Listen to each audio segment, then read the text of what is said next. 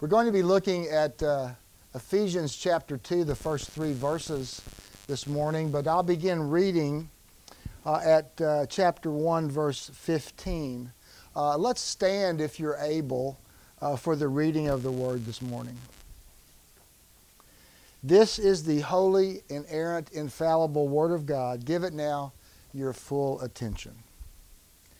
For this reason, because I have heard of your faith in the Lord Jesus and your love toward all the saints, I do not cease to give thanks for you, remembering you in my prayers, that the God of our Lord Jesus Christ, the Father of glory, may give you a spirit of wisdom and revelation in the knowledge of Him, having the eyes of your hearts enlightened, that you may know what is the hope to which He has called you, what are the riches of His glorious inheritance in the saints, and what is the immeasurable greatness of His power toward us who believe, according to the working of His great might, that He worked in Christ when He raised Him from the dead, and seated Him at His right hand in the heavenly places, far above all rule and authority and power and dominion, and above every name that is named, not only in this age, but also in the one to come.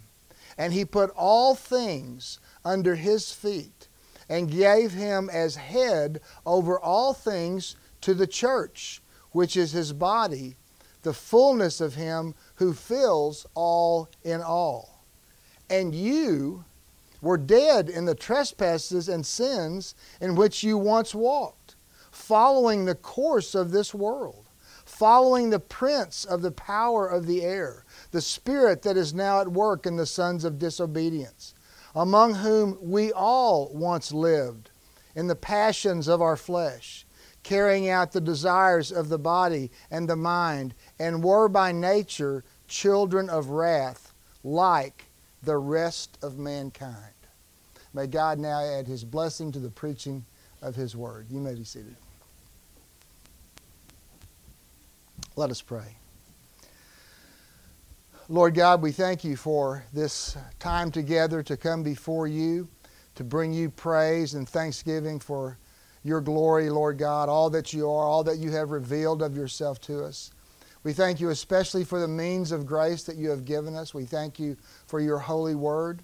And we pray now, O Spirit of God, having inspired this word and having seen to its preservation and inscripturation, we pray now, O Spirit, that You would take this very word and pierce our hearts with it and change us according to Your holy will, that we may be all the more conformed to the likeness of Christ our Savior.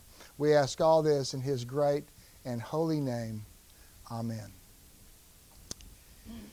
If I say from New York to L.A., or Seattle to Miami, you know what I mean, don't you?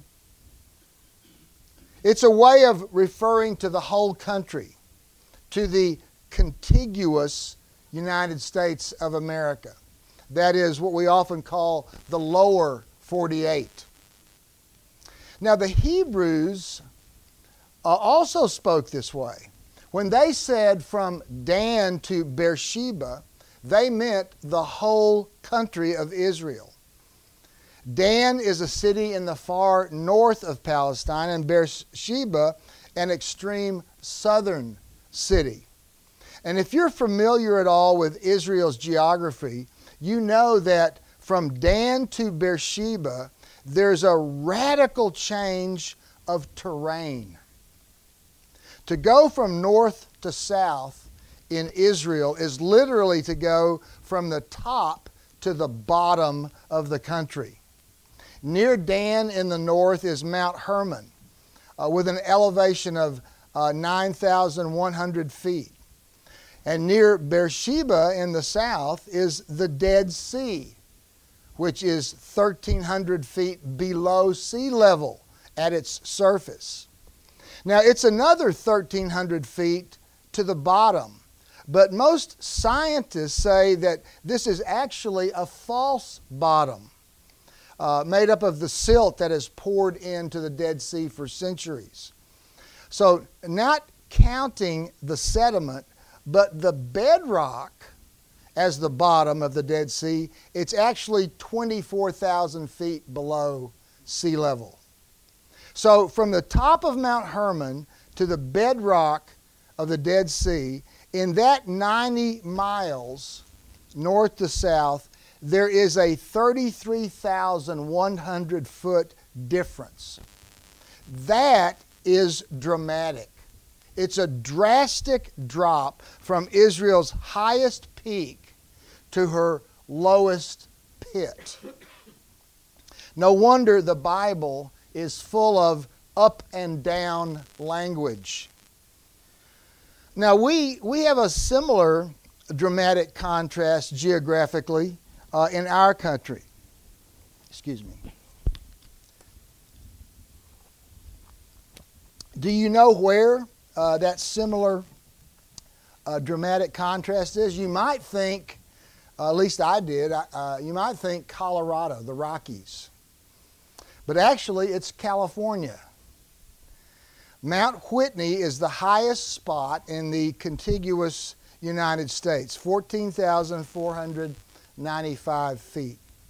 And only 80 miles southeast from there is the lowest spot in the United States, 280 feet below sea level, Death Valley, California.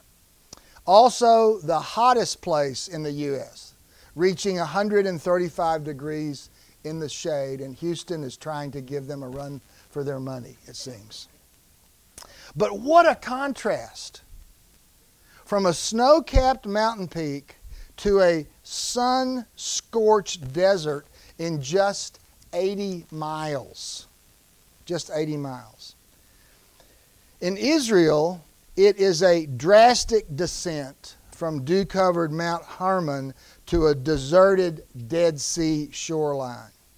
Now, it's notable that such desolate low places are associated often with lifelessness, such as Death Valley and the Dead Sea. Now, in Ephesians, from the end of chapter 1, that's why I wanted us to read that last portion. From the end of chapter 1 through chapter 2, verse 10, Paul takes us on a theological journey of drastic contrasts. From majestic spiritual heights to a desolate Death Valley, the deepest Dead Sea of man's soul. Pastor Kent Hughes writes this: Paul's method here is contrast. From death to life, from hell to heaven, from bondage to freedom, from pessimism to optimism. And the contrast will enhance our appreciation for what we have in Christ and will influence the way we live. Close quote. Now at the end of chapter 1, you notice Paul is praying for his readers to realize how powerful God is. That nothing can stop his saving them and taking them to heaven, where they will inherit joys and blessings beyond human comprehension. And the supreme display of God's power was the physical resurrection of Christ from the grave and his bodily ascension to heaven, to his exalted throne, where he now rules the universe for us, his bride, the church. And that same power is now in us, preparing us for our heavenly destination. Now in Ephesians 2, Paul says that God's power is also displayed in our salvation. Just as Jesus was raised physically from the dead by divine power, we too are raised to life spiritually. We are made alive, Paul says in Ephesians 2:5. Made alive. And just as Jesus ascended in triumph over his enemies, we too are empowered to live above, to rule over, and to put down the powers of sin and temptation that threaten us. To do good works, Paul says in verse 10, which God planned for us to do. And so the grand purpose of our redeemed, reformed lives is God's glory.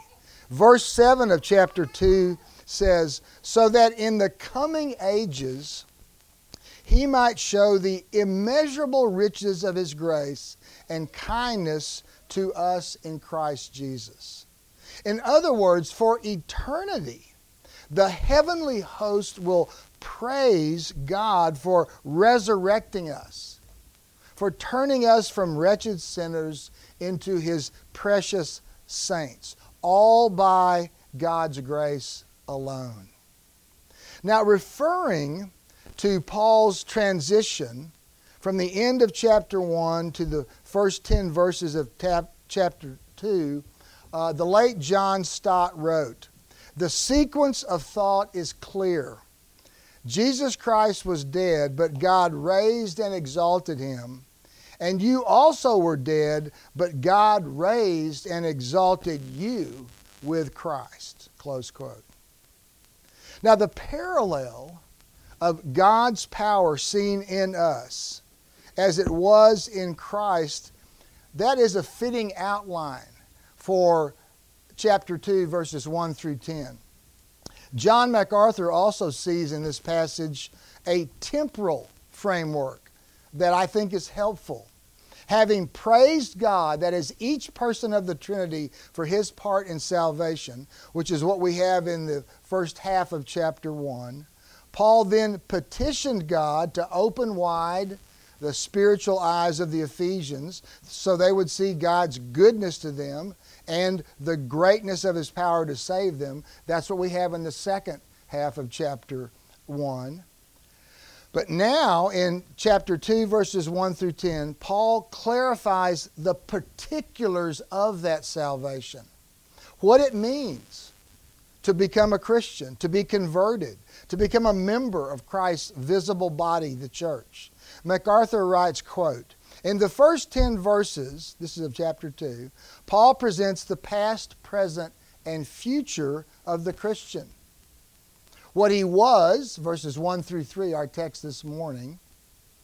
What he is, verses 4 through 6 and 8 and 9. What he will be, verses 7 and 10. Within this framework, he gives 6 aspects of salvation. It is from sin, verses 1 through 3. It is by love, verse 4. It is unto or into life, verse 5. It is with a purpose, verses 6 and 7. It is through faith, verses 8 and 9. And it is for good works, verse 10. The first aspect is in the past. The next 4 aspects, except for purpose, pertain to the present. And the last aspect is in the future, close quote. I thought that was a helpful look at those first 10 verses. It gives you an overview of the first half of chapter 2, which begins, we see here, with high contrast in verses 1 through 3. In these 3 verses, the bottom drops out as Paul describes the human dilemma, the desperate, depraved, damnable state of our souls apart from God. Now, having just taken us at the end of chapter 1 to the pinnacle of heaven, the exalted Holy of Holies, where King Jesus is seated in resplendent beauty and glory, where we, as the hymn writer says, soar to worlds unknown and see Thee on Thy judgment throne. Paul then plunges into the abyss of our wretchedness, the deepest Dead Sea of the human soul. In 3 verses, he presents the doctrine of sin. perhaps more precisely, the sinfulness of mankind. What the Reformers called total depravity or radical corruption of the human nature. Now, it's helpful here to remember that Ephesians, the book of Ephesians is often called the queen, and Romans, the book of Romans, the king of the New Testament letters, which means that the truths abbreviated in Ephesians are more fully expounded in Romans. So here in 3 verses, Paul summarizes the first 3 chapters of Romans, his magnum opus on sin's universal extent and effect. All have sinned and fall short of the glory of God. Paul concludes, in Romans 3:23. In Romans 3:9 and 10, he wrote, both Jews and Greeks, and that's the Jewish way of saying everyone, that is, all people without exception, are under sin. None is righteous. No, not one. No one understands. No one seeks for God. As in Romans, Paul makes it plain that he's not referring here in Ephesians to a few isolated, decadent tribes or indecent segments of society, but mankind. In verse 1, when he says, and you, it likely means there, he's likely referring to Greek believers or to Gentiles, contrasted in verse 3 to we all, likely meaning the Jews in the church. Paul's point being that all of us, Jews and Gentiles alike, are identical as sinners. In verse 3, he concludes, like the rest, meaning the entire human race, no matter how it's segregated. Everyone deserves God's wrath. We all sin because we are born sinners. Sin is universal, and it is radical. That word radical is from the Latin radix, which means root. And so sin is not a superficial or peripheral problem. It penetrates to the root of our lives. In biblical terms, the heart. That core of our character. The heart, also often called the flesh or nature, as we see here in verse 3. In all of it, the heart, our nature, the flesh, has been corrupted by sin. And radical corruption means that from conception forward, nothing in us, nothing about us, or from us is free from sin. To say we are totally depraved means that every aspect, every human aspect, body, soul, mind, will, every component of man is compromised or polluted by sin. Jesus, you may remember, used a tree and its fruit to illustrate this. He said, make a tree good and its fruit will be good. Or make a tree bad and its fruit will be bad. For a tree is known by its fruit. How can you who are evil say anything good? For out of the overflow of the heart, the mouth speaks. From the heart, from the root, the core, come evil thoughts and murder, adultery, sexual immorality, theft, false testimony, slander, Jesus says. What we have here, acts of sin, plural, flow from a bad heart, singular. Now, the theological terms that we've used historically to describe this are, first of all, original sin, which means man's sin nature, his corrupted flesh or heart, the bad tree in Jesus' illustration, from which actual sins, meaning the specific wrong deeds or thoughts, are committed. Now, in verses 1 through 3 here of chapter 2 in Ephesians, Paul singles out 3 hard truths about unredeemed sinners. Apart from God's grace, the lost, in fact, they despise this shameful judgment of their condition. This is the very unpopular bad news that has to precede the good news. This is the light of the gospel men hate in unbelief because it so fully indicts us as rebellious and helpless. First of all, Paul says, you were dead. We were born dead. Of course, not biologically, but spiritually dead.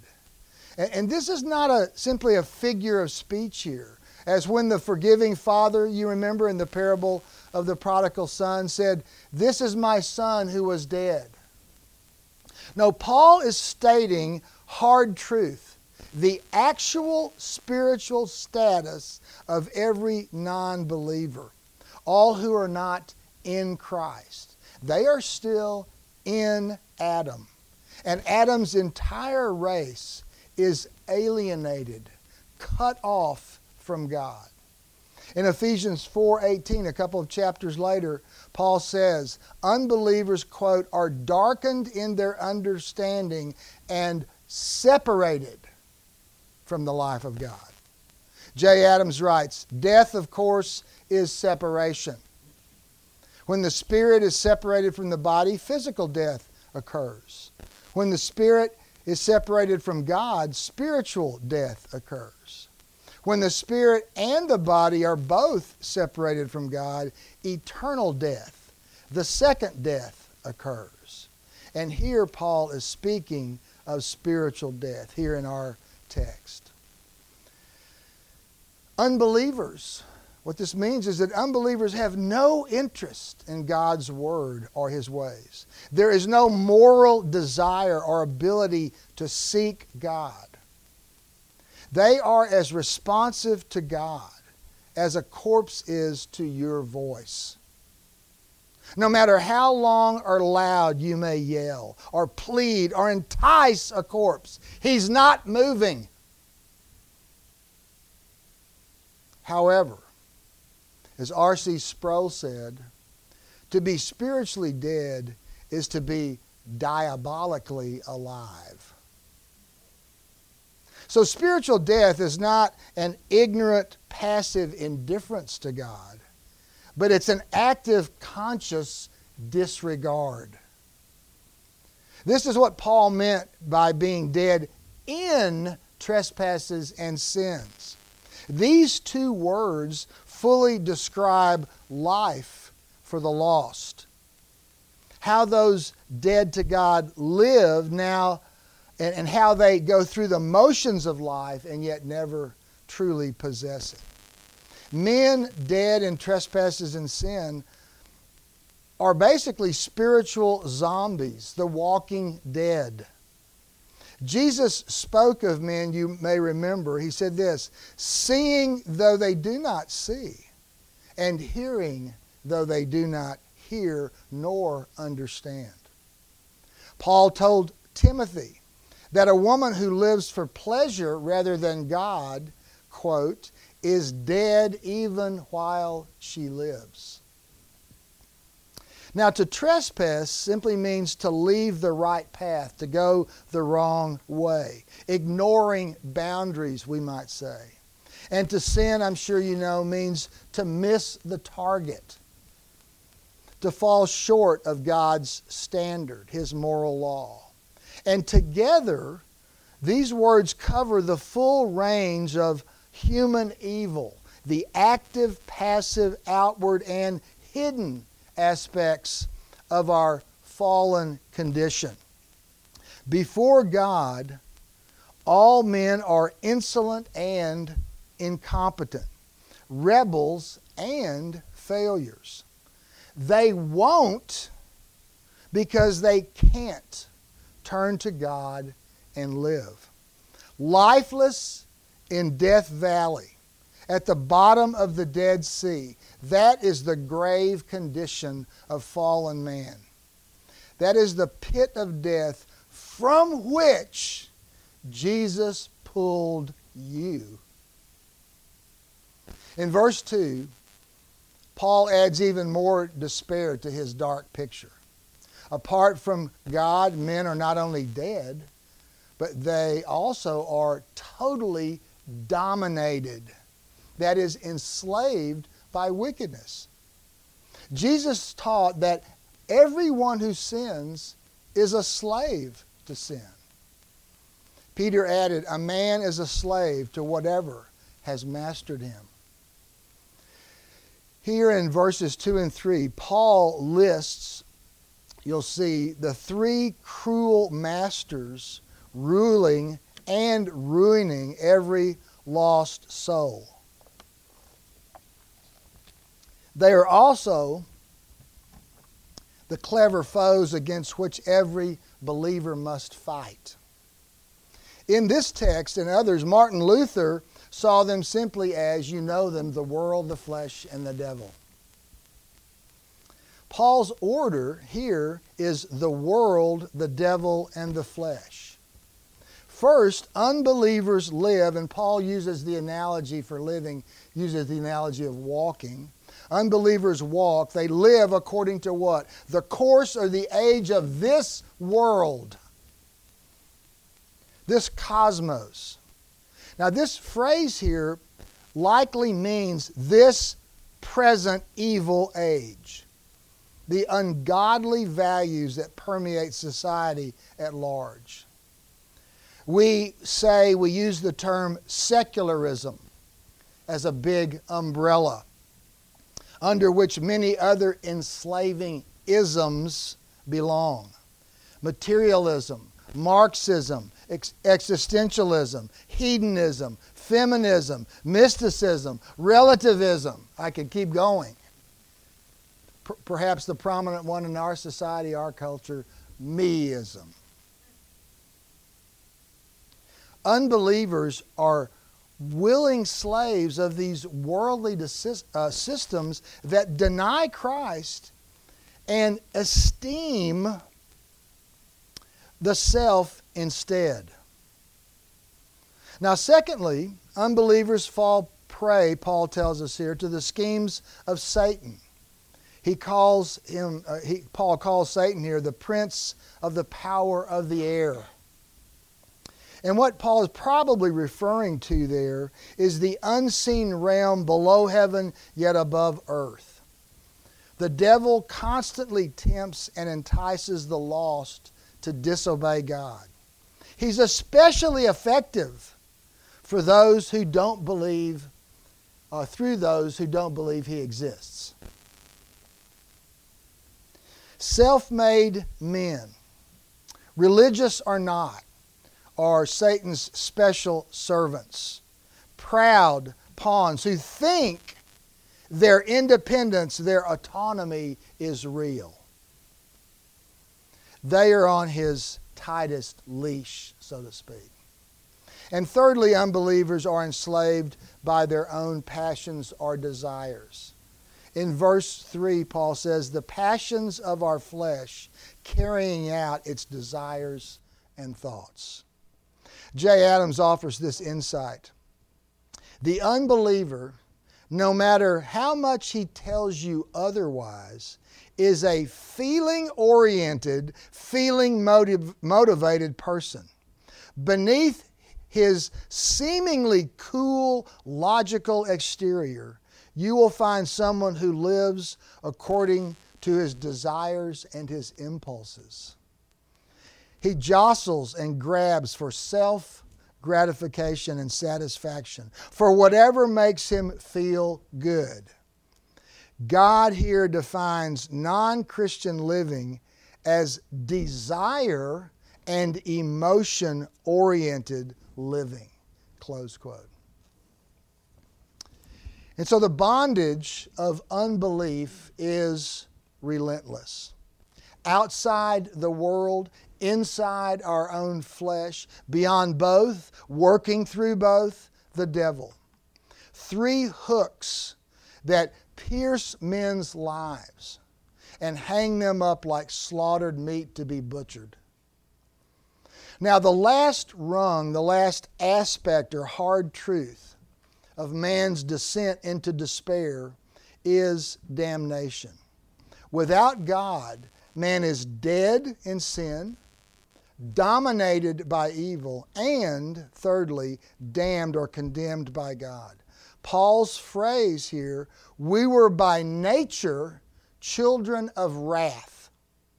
Now, this phrase by nature means simply here from birth. We're talking here about original sin, the imputation of Adam's sin. And the phrase children of wrath implies an inheritance. Namely, that we deserve God's curse, not His blessing.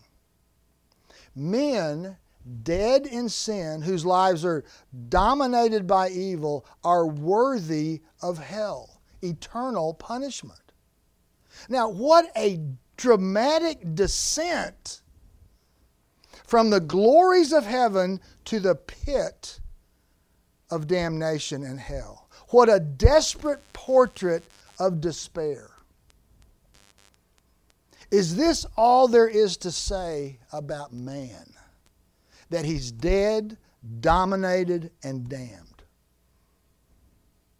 No, that's not the whole picture, the full picture. The Bible also teaches the dignity of man, created in God's image, that men are capable of civil behavior, what the Reformers called civic good. And we are endowed with many talents and gifts and abilities, which often result in wonderful benefits for our fellow man. Yet none of it erases the awful truth that man, in and of himself, does not glorify nor thank God, does not obey nor seek His Creator, but suppresses the truth in unrighteousness and worships and serves created things rather than the living God who is forever praised. Paul's words in Romans chapter 1. Ancient man, modern man, postmodern man, all despise this accurate picture of helplessness. But it is the truth. It is the first truth which the God of grace, the Lord of life, brought to your Death Valley. The first truth He dropped into the Dead Sea of your own soul to redeem you from the pit of death and despair. You know, the first and final, the precise definition of life is communion with God, fellowship with God, being in and under His covenant blessings. And the only way that communion is gained is by His grace. And the only way that saving grace comes is in and by His Son, the Lord Jesus Christ. He died. He subjected Himself to what? To death. The death we deserve, so that we might live. He suffered the painful agonies of this wicked world to set you free from sin's domination, to give you a perfect record of righteousness before God's throne of justice. And He was damned on the cross in your place. He suffered your punishment so that you might be pardoned and forgiven and forever blessed. Your life, beloved, is from Him. Your eternal life is in Him. He causes streams of living water to flow within you. In this hostile world, this present darkness, He enlightens you. He prepares a table for you in the presence of your enemies. He feeds and nurtures your growing faith. He comforts your downcast souls. He leads you through and out of the shadowy valley of death into the eternal light and the glory of His infinite life. What a contrast, beloved. Hallelujah. What a Savior. Amen. Let us pray. Lord Jesus, we thank You for the greatness of Your love and mercy and kindness, the greatness of Your power in rescuing us, Lord Jesus, from sin and death. We thank You for this wonderful work in our behalf, that You were willing to undergo such misery and even the eternal punishment that we deserve in order to pardon us and to bring us into this glorious communion with You and the Father and the Spirit. We pray this morning that as we contemplate and think about these things, about the depth from which we have been redeemed, that You would continue to pierce our hearts and encourage us and conform us all the more into the likeness of Christ our Savior. We pray now in His great and most glorious name. Amen.